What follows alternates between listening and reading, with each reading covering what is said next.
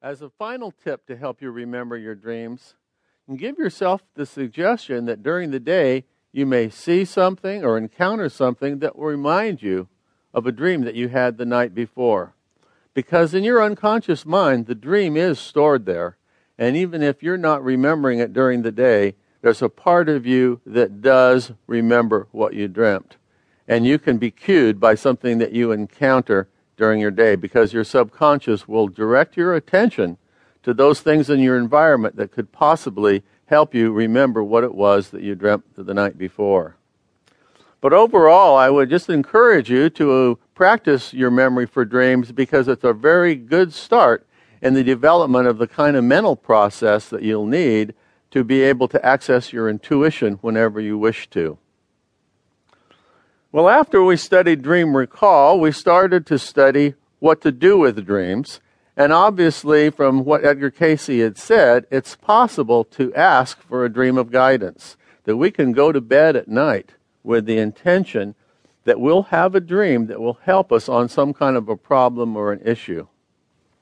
One of the things that we found in this research, which emphasized something in the Edgar Cayce readings, is that you really have to have a good reason for dreaming. Not a trivial reason, or not something just to see if you can do it, but as we might say, a need to know, something that will really make a difference in your life.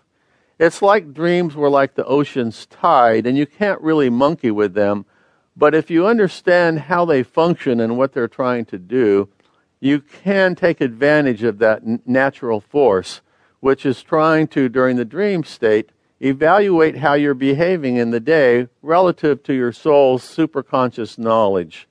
So you can get the cooperation of your dreams by showing that you're ready and willing to act upon them.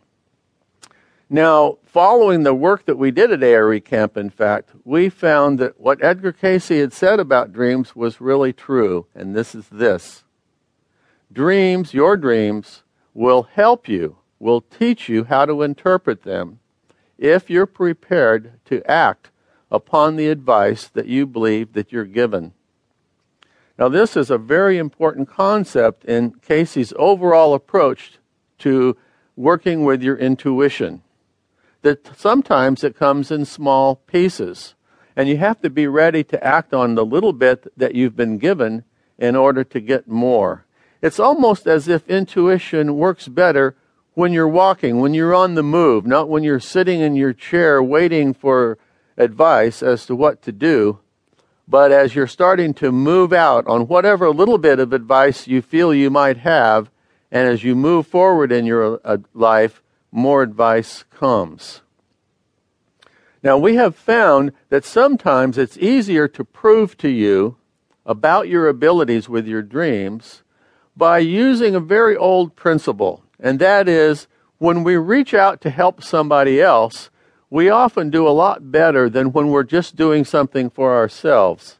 Like if you're going to make a cake. If you were making a cake for somebody else, it'd probably turn out a lot more fancy and so on than if you were just making it for yourself. And our research at the ARE Camp, which we now have incorporated into our psychic training conferences here at the beach, is a very simple experiment where we ask people to dream for somebody else. And what happens when you volunteer to dream for somebody else and their concerns is you're almost certain to remember a dream because you've made that commitment. We had a fellow from Columbia University come down here and do some research with us when we were exploring that process of having people dream for somebody else. And his research showed that when people attempt to dream for somebody else, as opposed to dreaming for themselves, their dream recall goes way up. And also, when they do that, sometimes they find that their dreams are a lot easier to understand. We have found this process of having people dream for somebody else to be so fascinating. We've done some special studies of it. In the resource section of this conference, you'll find an article entitled How to Conduct a Dream Helper Ceremony, because this is something that you can do at home. For example, I know of some people who've experienced this who have a dream network that they maintain amongst their friends in North Carolina.